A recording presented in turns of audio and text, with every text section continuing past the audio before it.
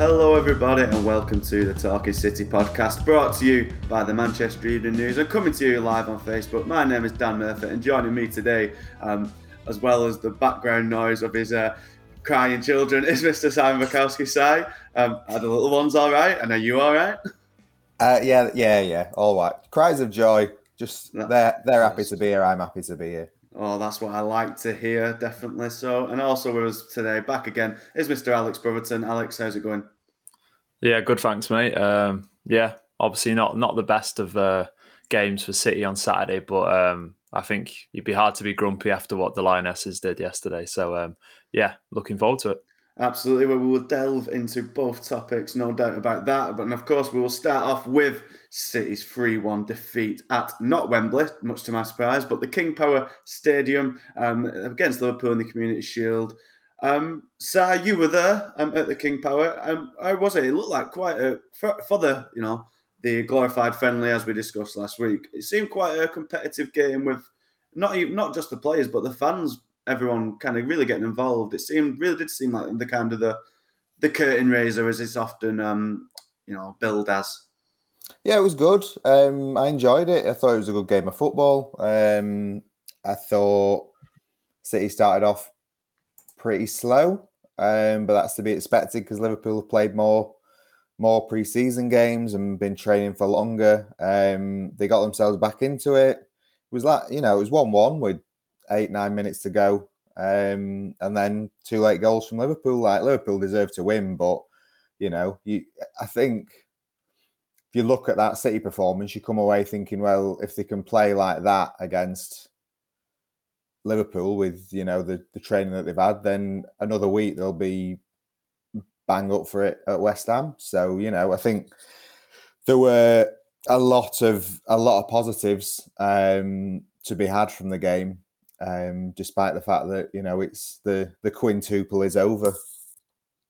Oh, what a shame! What a shame that is. Such an early blow. But yeah, no, I mean, I'm just like looking at the stats. It's not as if City played bad in their own right. It seemed like City obviously dominated possession as they often do, Alex. But it seemed quite equal in the terms of shots. In fact, City actually had 8 on target compared to Liverpool's 4. And as we'll come on to later, they should have had a shot on target at the end that didn't test the goalkeeper at all, even though it should have nestled in the back of the net. So it's not like City were bad or anything, or were slow out the traps or anything like that. It's just one of those games where maybe when it is a friendly and the sub's been made towards the end, you're not going, you're not still giving it your all in the 80th minute, I doubt, even if Guardiola is on your back in a match that doesn't mean anything.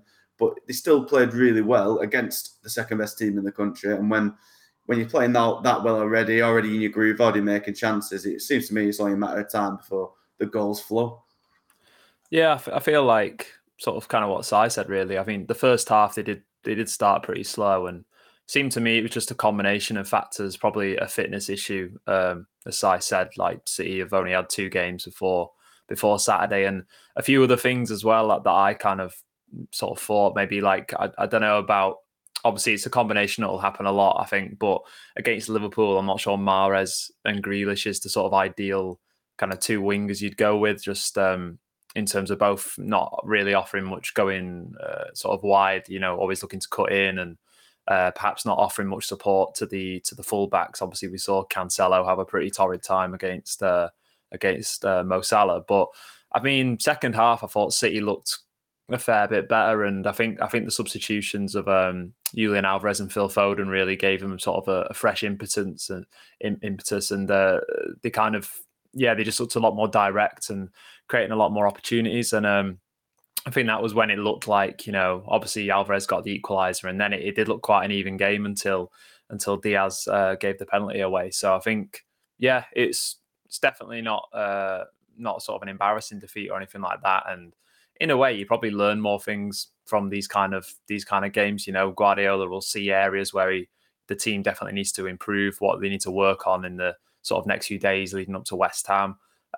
Maybe might give him some pointers about who he's probably going to select against West Ham, that kind of thing. And I mean, I think it was still a good watch for City fans just to see kind of how the team's going to change, because it is going to be quite different in some ways to last season with the new players coming in and the likes of Sterling and Jesus going. So yeah, as you said, it wasn't like a disastrous performance or anything. There were parts of it where it was a pretty good performance, but probably where you'd expect City to be kind of at this stage of the season. I think it's pretty fine, really.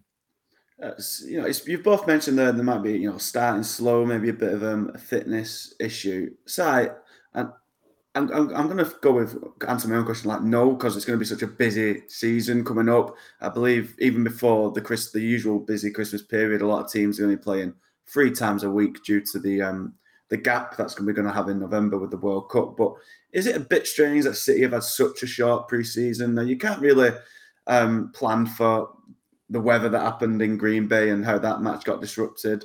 But they only had 2 friendlies before this Liverpool match. 3 friendlies for a pre-season is by far the lowest of any Premier League team that I could see. They came into training at least 3 or 4 weeks after United did, as an example. Is it a bit weird how they've been so late and done so comparatively little to other teams? Or, as I said, is it just a case of not overworking them so early when it's going to be such a hectic 9 months or so? Yeah, I think Guardiola knows kind of the demands that are placed on players and also the demands that he places on players. When you're around him, you're being trained by him, you're playing matches with him. It's intense mentally as well as physically. He gives his players more time off than most of the managers. Last season, they took a big risk by giving the players an extra week off after the Euros. And, they looked sluggish at the start of the season. But they won the league this summer. He's given them an extra week off. We'll see. But they certainly look like they'll be challenging for the league. And they look like, I think it's hard to underestimate, like, how much the players enjoy having time off. And so, if you're giving them extra time off, then they're going to come back in kind of with an extra spring in the step. And you see loads of players as well doing stuff, as well, like Grealish may have been partying hard, but he was still training hard before he got back to City. So they do keep up. They are all phenomenal athletes. So I take your point about match fitness, but I kind of think it is the City way to just kind of build up slowly for these things, and that way has brought them 4 Premier League titles in the last 5 years. So we shouldn't really be too critical of it, I think. No, absolutely not. And I'm certain no one is underestimating how much Big Jackie Grealish loves a bit of time off, because what an absolute maverick. He has had the summer to die for, I must say. Lads, we now have to get on to the talking point of the match, which, of course, was Mr. Erling Haaland. Now, as there always is, as we touched on it last week, how Darwin got all the stick when he missed a sitter and had a bad touch in Liverpool's pre-season. They had all the compilations of him being a dud, and lo and behold, he goes and plays really well against City, gets the decisive 3rd goal. And Haaland has a bit of a stinker in his first match for City in England, Alex. The one that's doing the rounds is, of course, the sitter in the 90th minute, which he kind of bounced off the crossbar when you'd have bet your house on him to score. I did love his cheeky laugh after it. He kind of like, for God's sake, he just knew it hadn't been his day. And to me, that was like a promising sign to me, because it's like, he knows it's just one of them. It's not like he's ripping his hair over. It's like, bloody hell, I've not had the best start, but I imagine I'd be fearful for West Ham's centre-backs, put it that way, because I think he'll be on the warpath in a week's time. Yeah, I mean, but I don't think we're going to see, Erling Haaland just completely lose confidence or anything just because he's missed a sitter in the Community Shield. I mean, he knows how good he is. He knows that City have complete faith in him. That's why they wanted to sign him so badly, and they went through with the deal. And yeah, I mean, it's obviously it didn't go anywhere near according to plan or how he would have liked or how City would have liked on Saturday. But yeah, it was. I mean, there were signs. It kind of looks a little bit like he wasn't perhaps. I think it just looks a bit like he's not quite in tune with his teammates, and also the other way around, perhaps, because we did see a few times where he made kind of what with Liverpool playing such a high line, there was so much space in behind Liverpool's defence, and there was a few occasions Haaland made it sort of a darting run, and no one really found him quick enough, and the opportunity was gone. But then on the flip side of that, I think I saw a stat where I think Haaland completed seven 7 passes in the whole game or something, like very low. It's single digits, and obviously that's not going to work going forward in a City team. Yes, City might. Guardiola said City won't change their style at all. I think we might see a little bit of a change, but it's not going to be to the extent where it's okay for Haaland to only complete 7 passes in a game. That's just not going to fly in a Guardiola team. So I think there's sort of work to do on both sides. But again, just kind of like City's performance in general, like you can't. He's only been training with his new team for a few weeks. What were we expecting him to score a hat trick against Liverpool or something? It's obviously the miss at the end was a pretty shocking one for any player, not just the fact that it's someone with such a good goal scoring reputation as Haaland. But these things just happen, he'd had a sort of a underwhelming performance, and at the end, it wasn't going to change the result much, and he's probably just sort of leant back, kind of just expecting it to go in, and he's ended up not, maybe just a lapsed concentration. So I don't think it'll affect him too much, and if anything, it might make him even sort of more hungry to right that wrong in the coming weeks. But I think it's just a lot of internet overreaction, isn't it, with the with the Nunez stuff as well. And it was always ridiculous for people to pick up on his his performance for Liverpool a few weeks ago. So it's just one of those things. Yeah, absolutely. I mean, Si, you shared a really interesting piece from Gabriele Marcotti on ESPN, and he was correctly pointing out that, he might have missed his chances. I think he had 3 clear-cut ones, Haaland, but the fact that he was being there and was in the right positions for them, I think the piece said his XG was 1, which was more than all of Liverpool's until Salah had his penalty, which is like, it shows that it's what City have been missing, that striker who is there to finish those chances when they come. Now, obviously, he didn't quite finish them on Saturday, but the law of averages does dictate that he will eventually get them, because he's been outperforming his expected goals for the last 3 years consistently at a remarkable rate. Yeah, it was one of those weird occasions where you come away from a stadium thinking, like, have I watched the same game as everyone else here? Because I really didn't see that much wrong with sort of Haaland's performance, and sort of that article from Gab Marcotti pointed out that there were a number of times where he was making runs in behind that weren't necessarily maybe picked up on the cameras, but there are a few times, like Alex said, where they almost found him. And there's going to be so many times this season when Kevin De Bruyne has the ball like ahead of a defense and Haaland makes the run, and De Bruyne is going to make that ball 9 times out of 10, 49 times out of 50. On Saturday, he didn't.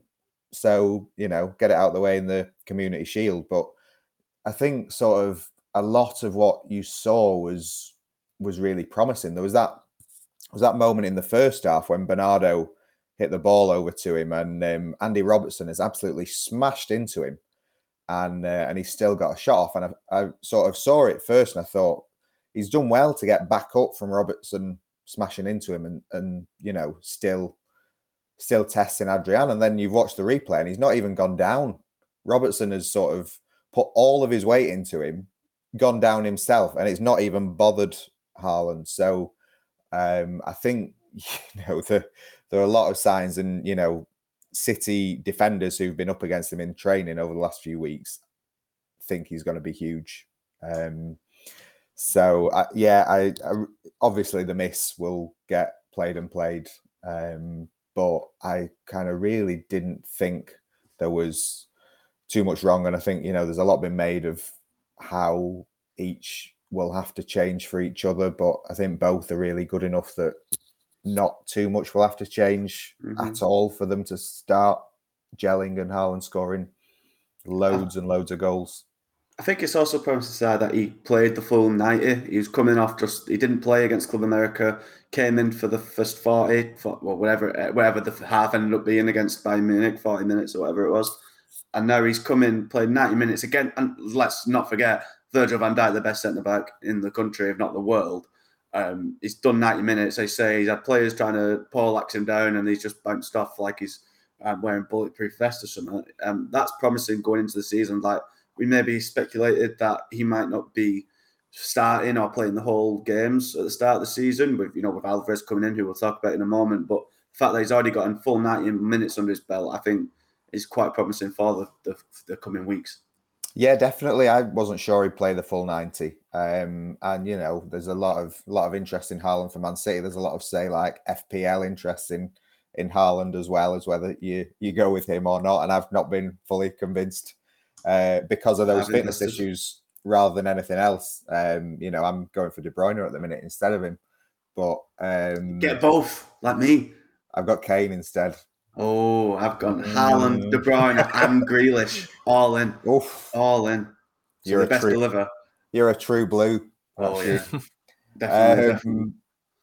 Yeah, I think, more than sort of how he gels with the team, it's been his fitness, which is going to be sort of how is he going to be. And we've seen he's not done loads of training with the team, and he's been sort of in ice baths or like looking after his muscles after training sessions. But with Alvarez, he's not going to have to play every game. But if he can play 90 minutes after not much game time against Liverpool, then that bodes well with a full week of training and rest going into West Ham. Yeah, absolutely. It's going to be very intriguing to see if he does start against the Hammers. Alex, the player who did score, the summer signing who did manage to get on the score sheet was, as you said, Erling Alvarez. He came on. I found it interesting for starters that he came on alongside Haaland and was playing, I presume, on the flank. It's interesting to see how they linked up. And then I said he grabbed the goal. It was an instinctive finish. Kind of Adrian spilled the ball under pressure from Foden. And he stuck it in the net after. Didn't really get to celebrate it because I think by the time VAR had allowed it, he was getting an earful off Guardiola. So his moment got overshadowed a little bit, but certainly a promising start from the young lad who, from what we've seen so far and what we've discussed previous weeks, think could surprise a lot of people this season. Yeah, I mean, I've been pretty impressed with sort of all three of his appearances so far. So obviously, Club America, I think he just no one was really expecting him to kind of slot in kind of as quick. But obviously, he's got his fitness levels are probably above everyone else's because he's come straight from the middle of the Argentine season, so he's obviously in great condition already. He probably does seem a bit more like a typical Guardiola attacker than someone like Haaland. But yeah, that performance again off the bench, I thought he brought a lot of energy. It was interesting, as you say, he was kind of up alongside Haaland, almost like a City kind of looked like they were playing a 4-2-4 almost. So with the two wingers and then Alvarez kind of in the gap between Haaland and the right winger. So yeah, I thought the link up was good. He looked pretty sharp in around in the box, and he seems to have developed a pretty good understanding already with the City midfielders and attackers. So yeah, I think perhaps there was sort of worries that he would take a while to bed in, perhaps because of the level of the Argentine league not being sort of on the same as the Premier League. But yeah, I mean, maybe we've just got to remember that he was by far and away the best player in South America in recent years. So he's obviously not as sort of below Premier League level as people thought. But yeah, really promising stuff. And I think it's great that City have got these options. Obviously, they've gone from having no sort of out-and-out striker to now having two, one of whom can play on the wing if needed. They can play together if that's something that Guardiola wants to do. They can go 4-2-4. They can stick with the 4-3-3, 4-2-3-1. There's lots of options now, whereas perhaps last season it was kind of 4-3-3 and nothing else. So yeah, I think it's a great addition. And what was the price? It was around £17 million or something. It looks looking like a really good deal. So it was your first chance to watch Alvarez in the flesh. How did he strike you? What impression have you got from him? Yeah, he did very well. The one thing I got watching him, I wasn't sure about his pace. Now, it's not to say that he should have electric pace, but watching him kind of run sort of on the right-hand side of the pitch, it's kind of Raheem Sterling territory. City have obviously lost in Sterling and Jesus, two kind of very dynamic players who can get down the right and cross it in to create chances and goals. Alvarez kind of seemed to be, he didn't win many foot races against the Liverpool team. So sort of not just on him, but Mahrez and Grealish aren't really going to do that as well. So it kind of puts a lot of pressure on, say, Foden to be that explosive player on the wings to help City do their kind of trademark attack. But, you know, he certainly made an impression. He was getting into very good positions, which is something that Sterling did, you know, finding space in the box, which is so important in a Guardiola team. And, you know, what was interesting was how much the players celebrated with him when he scored. You know, everyone, and especially Haaland, was so delighted with him, because they had to wait as well with VAR, with it being ruled out initially. But, you know, they were all straight over to him, and Haaland especially gave him this huge hug. So he's clearly made a very big impression on the squad in a short space of time. Well, that's certainly good to hear. And I think, you know, we've been largely positive about how City played. You know, a friendly at the end of the day. Haaland might not have his best day, but we know he'll come good. But I do think, Alex, there was a bit of a worry, and that was that left side. So we know João Cancelo is brilliant, was one of the players of the year last season. But as you mentioned earlier, without, you know, with Jack Grealish not being the most kind of proactive in coming back, he was left on his own pretty much to fend against Salah. And obviously, you're not playing against the best right winger in the league every week either. But Salah kind of ran that left side ragged, and I thought the pairing of Ake and Cancelo was got at quite easily, and all of Liverpool's goals did come from that side. It was Trent Alexander-Arnold. I don't want to be one of those commentators who only uses first names. My apologies. Alexander-Arnold kind of got late, teed up, and he bent a great shot in. There's not much you can do about that. But the penalty and the third goal both came from Salah kind of bombing down the right, cutting in a bit and floating over crosses that weren't dealt with particularly well. Is that left side a bit of a worry, especially since Zinchenko has now departed? I think I agree with what you say there. I think for the majority of games, it's probably not a concern, but I think ideally, like when you do come up against Liverpool, you would be starting sort of a winger on the left. If Cancelo is starting a left back that is going to track back a bit more than Jack Grealish does, and I think Phil Foden does that a bit more, I think, in my opinion, than Grealish. So, you know, I think in the sort of big games where it's either Liverpool or another team that is quite relentless with their pressing, or has, like, you know, a world class, one of the best players in the world on that side of the pitch, I think perhaps Cancelo, while he was fantastic for much of last season, he isn't like the best sort of natural defender. Like, he is much more of an attack minded left back. And so I think in an ideal world, you would have someone tracking back a bit more. And also, I think maybe City's defence did look a little bit shaky. And I think another sort of not ideal thing was being without both of your two best ball playing centre backs in Stones and Laporte against, you know, such an intense press as Liverpool. Like Diaz and Ake, that's not saying they're not good on the ball, but they aren't quite as confident as the other two, I wouldn't say. So they always looked a little bit uncomfortable trying to deal with it and kind of playing through the press, breaking the lines. And I think with that, it also didn't help in that situation that you have got a sort of a natural right footer on the left who's always going to have to look to come in and perhaps not play those balls down the left channel as easily as a left footer would. So they're not massive issues, but I think, you know, in combination against a team as sort of on it and as dangerous as Liverpool, it did make things a bit difficult. So I wouldn't say it's a great issue for probably 95% of games. But I think going forwards, next time they play Liverpool, which I believe is in October, I think, you probably look to have a bit more cover for Cancelo if he's starting at left back. What do you reckon, Si? Because as we kind of reported recently on the site, it doesn't look like any deal for Marc Cucurella is getting done anytime soon, and alternatives are now kind of being sought out a little bit. Yeah, it's a bit of a mess after what has been an excellent window.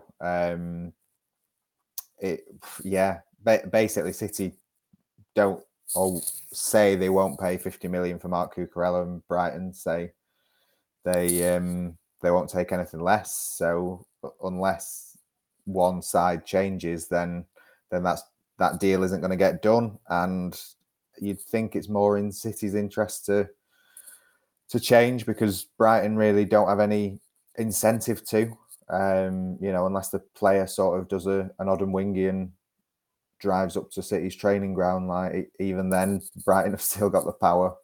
I can't see that in any normal season you could get through at left back with just having Cancelo.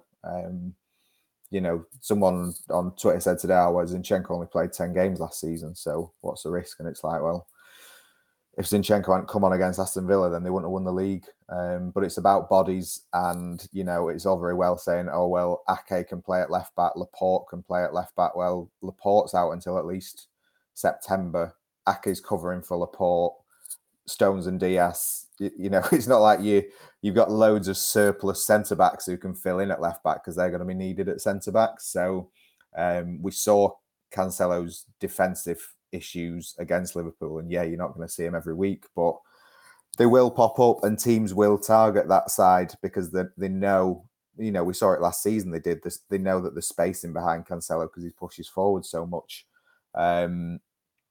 It would baffle me if City did not either pay 50 million for Cucurella, which I don't think is that bad a price. Like, it's 45 for Ake, didn't they? So, like, yeah, and we all praised them for like holding firm on Ake when Chelsea came in and demanding fair value. So Brighton are just doing exactly the same. And also Brighton know that City need a left back, because they've made it clear that they want to replace Zinchenko, that they weren't prepared to sell Zinchenko unless they were getting someone else. So to not get someone else would be kind of a failing in their intentions. And they paid 100 million for Grealish last summer because it was his release clause, because it got the deal done. So even if you don't think he's worth 50 million, you think he's worth 40, 45, then you've made a lot of money this summer. You've made a Premier League record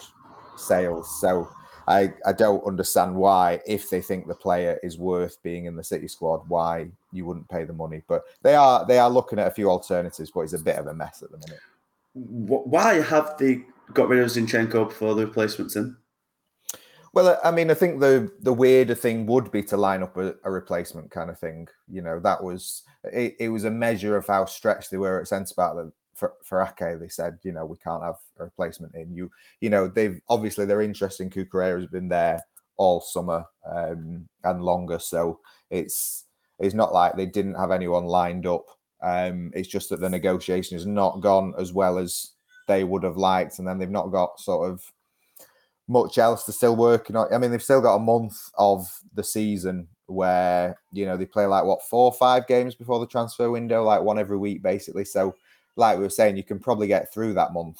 But at the same time, is Brighton's position going to fold in that time? I'm not so sure it is. So, I mean, the quicker they do it, the quicker it will appease fans. They're not in the business just to appease fans, but they sort of, the quicker it gets done, kind of the better for everyone, really.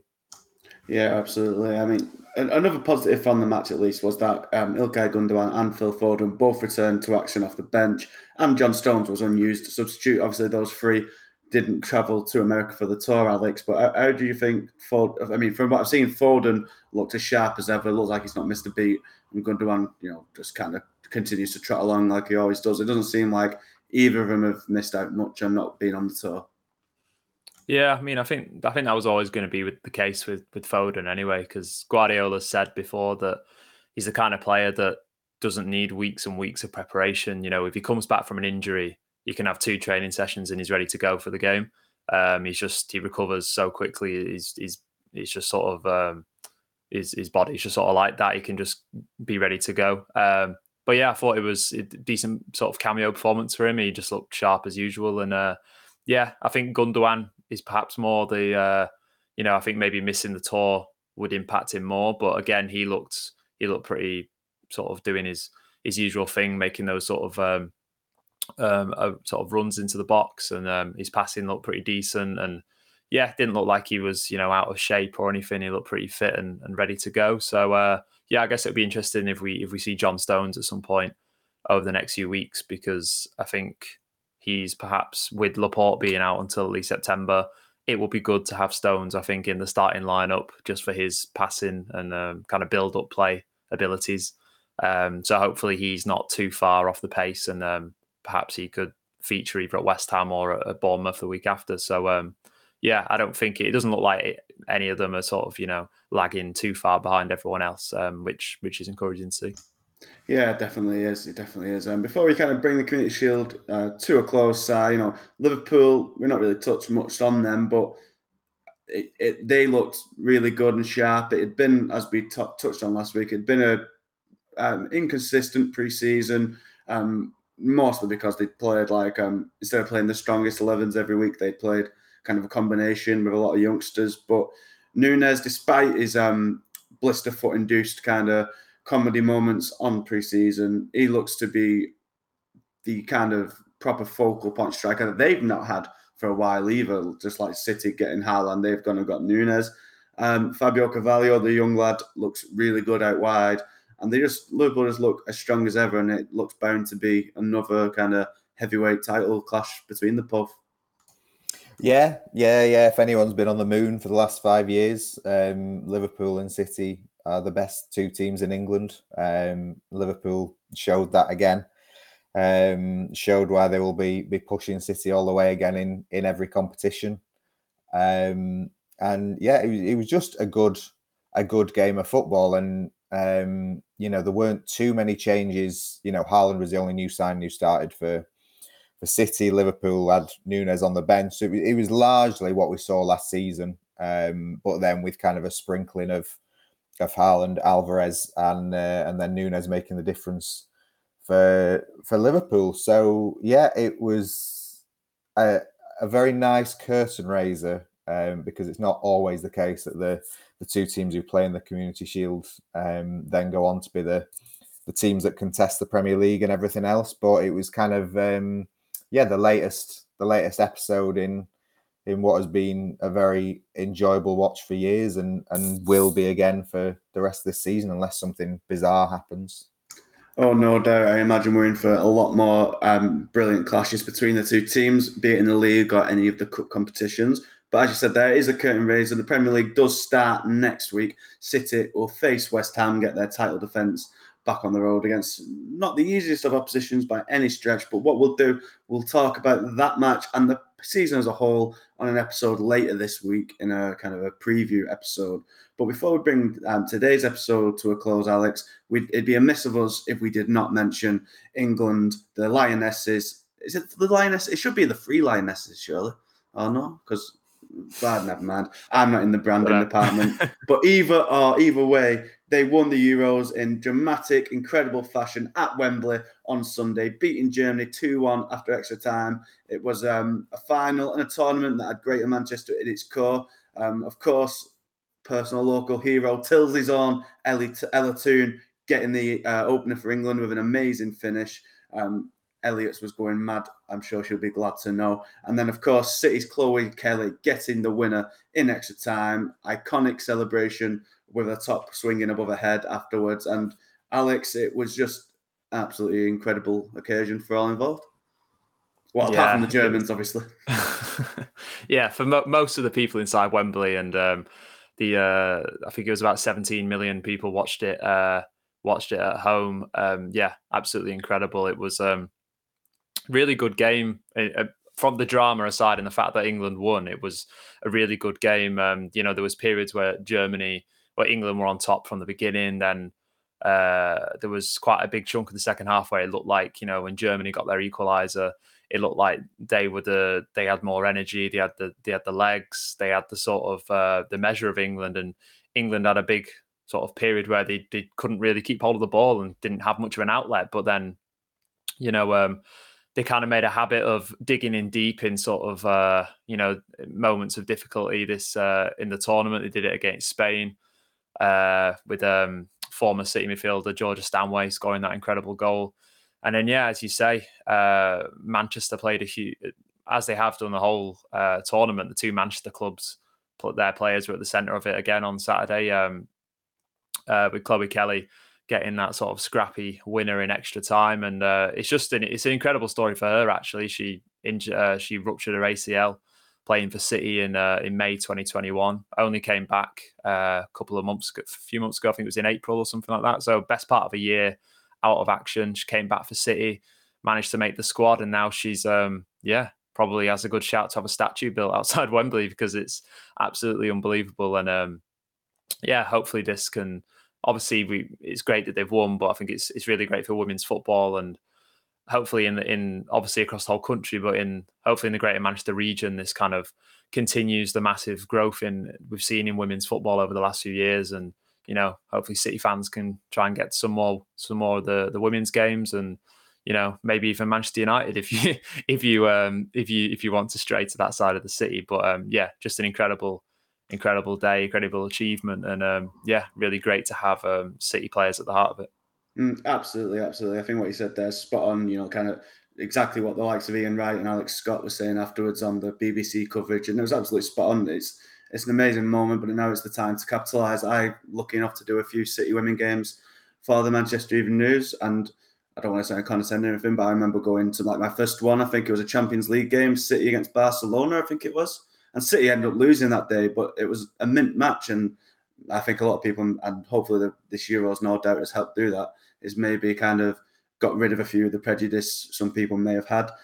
But regardless of that, it's just great to have seen such an amazing game. And England to actually win, the England women brought it home, and it was amazing. And as you were saying there, City had, even though the likes of Lucy Bronze and Georgia Stanway have since left this summer, if you go off kind of last season's squad, City had 10 representatives in the squad, which I will go through now for prosperity. Obviously, Chloe Kelly, then they have Lucy Bronze, Alex Greenwood, Demi Stokes, Ellie Roebuck, Jill Scott, Georgia Stanway, Kira Walsh, Lauren Hemp, and of course, Ellen White. All, you can watch them. And as I've seen pointed out many times on Twitter today, it's so cheap to go to City women's football. Sorry, you can go to United at Leeds Sports Village, £6 I think it is for adults to get in. City's a similar price, so you can go and you can watch England's heroes. I'd recommend going and doing it because it's brilliant, and I can speak from first hand, as you were saying there, Alex, about the uptake of women's football in kind of Greater Manchester. My girlfriend's niece is well into her football. Ella Toon is her hero, as you can possibly imagine. And the uptake of the game around here, from my limited viewing, is definitely on the rise. And it's great to see, Si. It was an amazing moment yesterday. Yeah. The only blip I would say for you is that Ella Toon was described as Wigan's Ella Toon. Don't do it to me. Don't do it to me.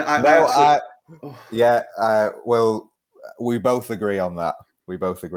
I went to the quarter-final between Sweden and Belgium at Leeds Sports Village, and the anger fueling within me that it's going to go down as Wigan and Lee, and we don't even get to go first on the billion. It's not even Lee and Wigan. Wow. Don't get me started. I'm sorry. But yeah, obviously, I will swear. City have done huge amounts for growing the game in the England team, and like Alex said, great for Chloe Kelly that she's had such a horrible year, and not to speak ill of other England players, but I think she'd have had a much bigger role in the team had she not spent so long injured. But great moment for her and celebration. It was a bit like Ryan Giggs celebrating his FA Cup goal. And also Kira Walsh, who is just a joy to watch and has been for years, and is a local girl and a City fan through and through, and so many stories. But she kind of often gets she kind of plays the Rodri role, I suppose, where not many people go away thinking she's been man of the match, but she's been instrumental to the victory, and she's had a terrific tournament. So amazing achievement, but just nice in, a year, and there's so many things not particularly great about the country at the minute, but lovely to see everyone unite behind an England team. And that's it. It's England, it's football, and it's been great this summer to see them get a real platform. Like Alex said, 17 million watching the final yesterday, cheering them on, and, good luck to them. And also shows you what a very good coach can do, because this England team has had potential for a number of years. And, you know, Kelly was injured, Steph Horton's missed the tournament, but they brought in a coach who's been able to harness everything together and pull off something sensational. Mm-hmm. I hope Miami FC are watching, because just looks what happens when you sack Phil Neville. Just look what happens. But yeah, so, you know, you mentioned Walsh there, and it was her pass for Toon that was amazing. I just want to mention, because she's in the bad books as well, because I believe after the match she described Ella Toon's accent as a Wigan accent. No, it's a Bongser accent, Kira, but we'll let you off because you are, of course, a national hero along with the rest of the team, and it was great to see. And no doubt we hope the legacy continues onwards and upwards. And that was the end of this today's podcast. We'll be back later on in the week to preview the forthcoming season. Thank you everyone very much for listening. Of course, you can get all our coverage of England's victory and everything to do with City ahead of the kicking off of the Premier League over on Manchester Evening News /Manchester City. You can get us on Twitter at Man City MEN and on Facebook with the Manchester Evening News Manchester City Facebook page. Once again, thank you very much for listening, and we'll see you all very soon. Ta-ra.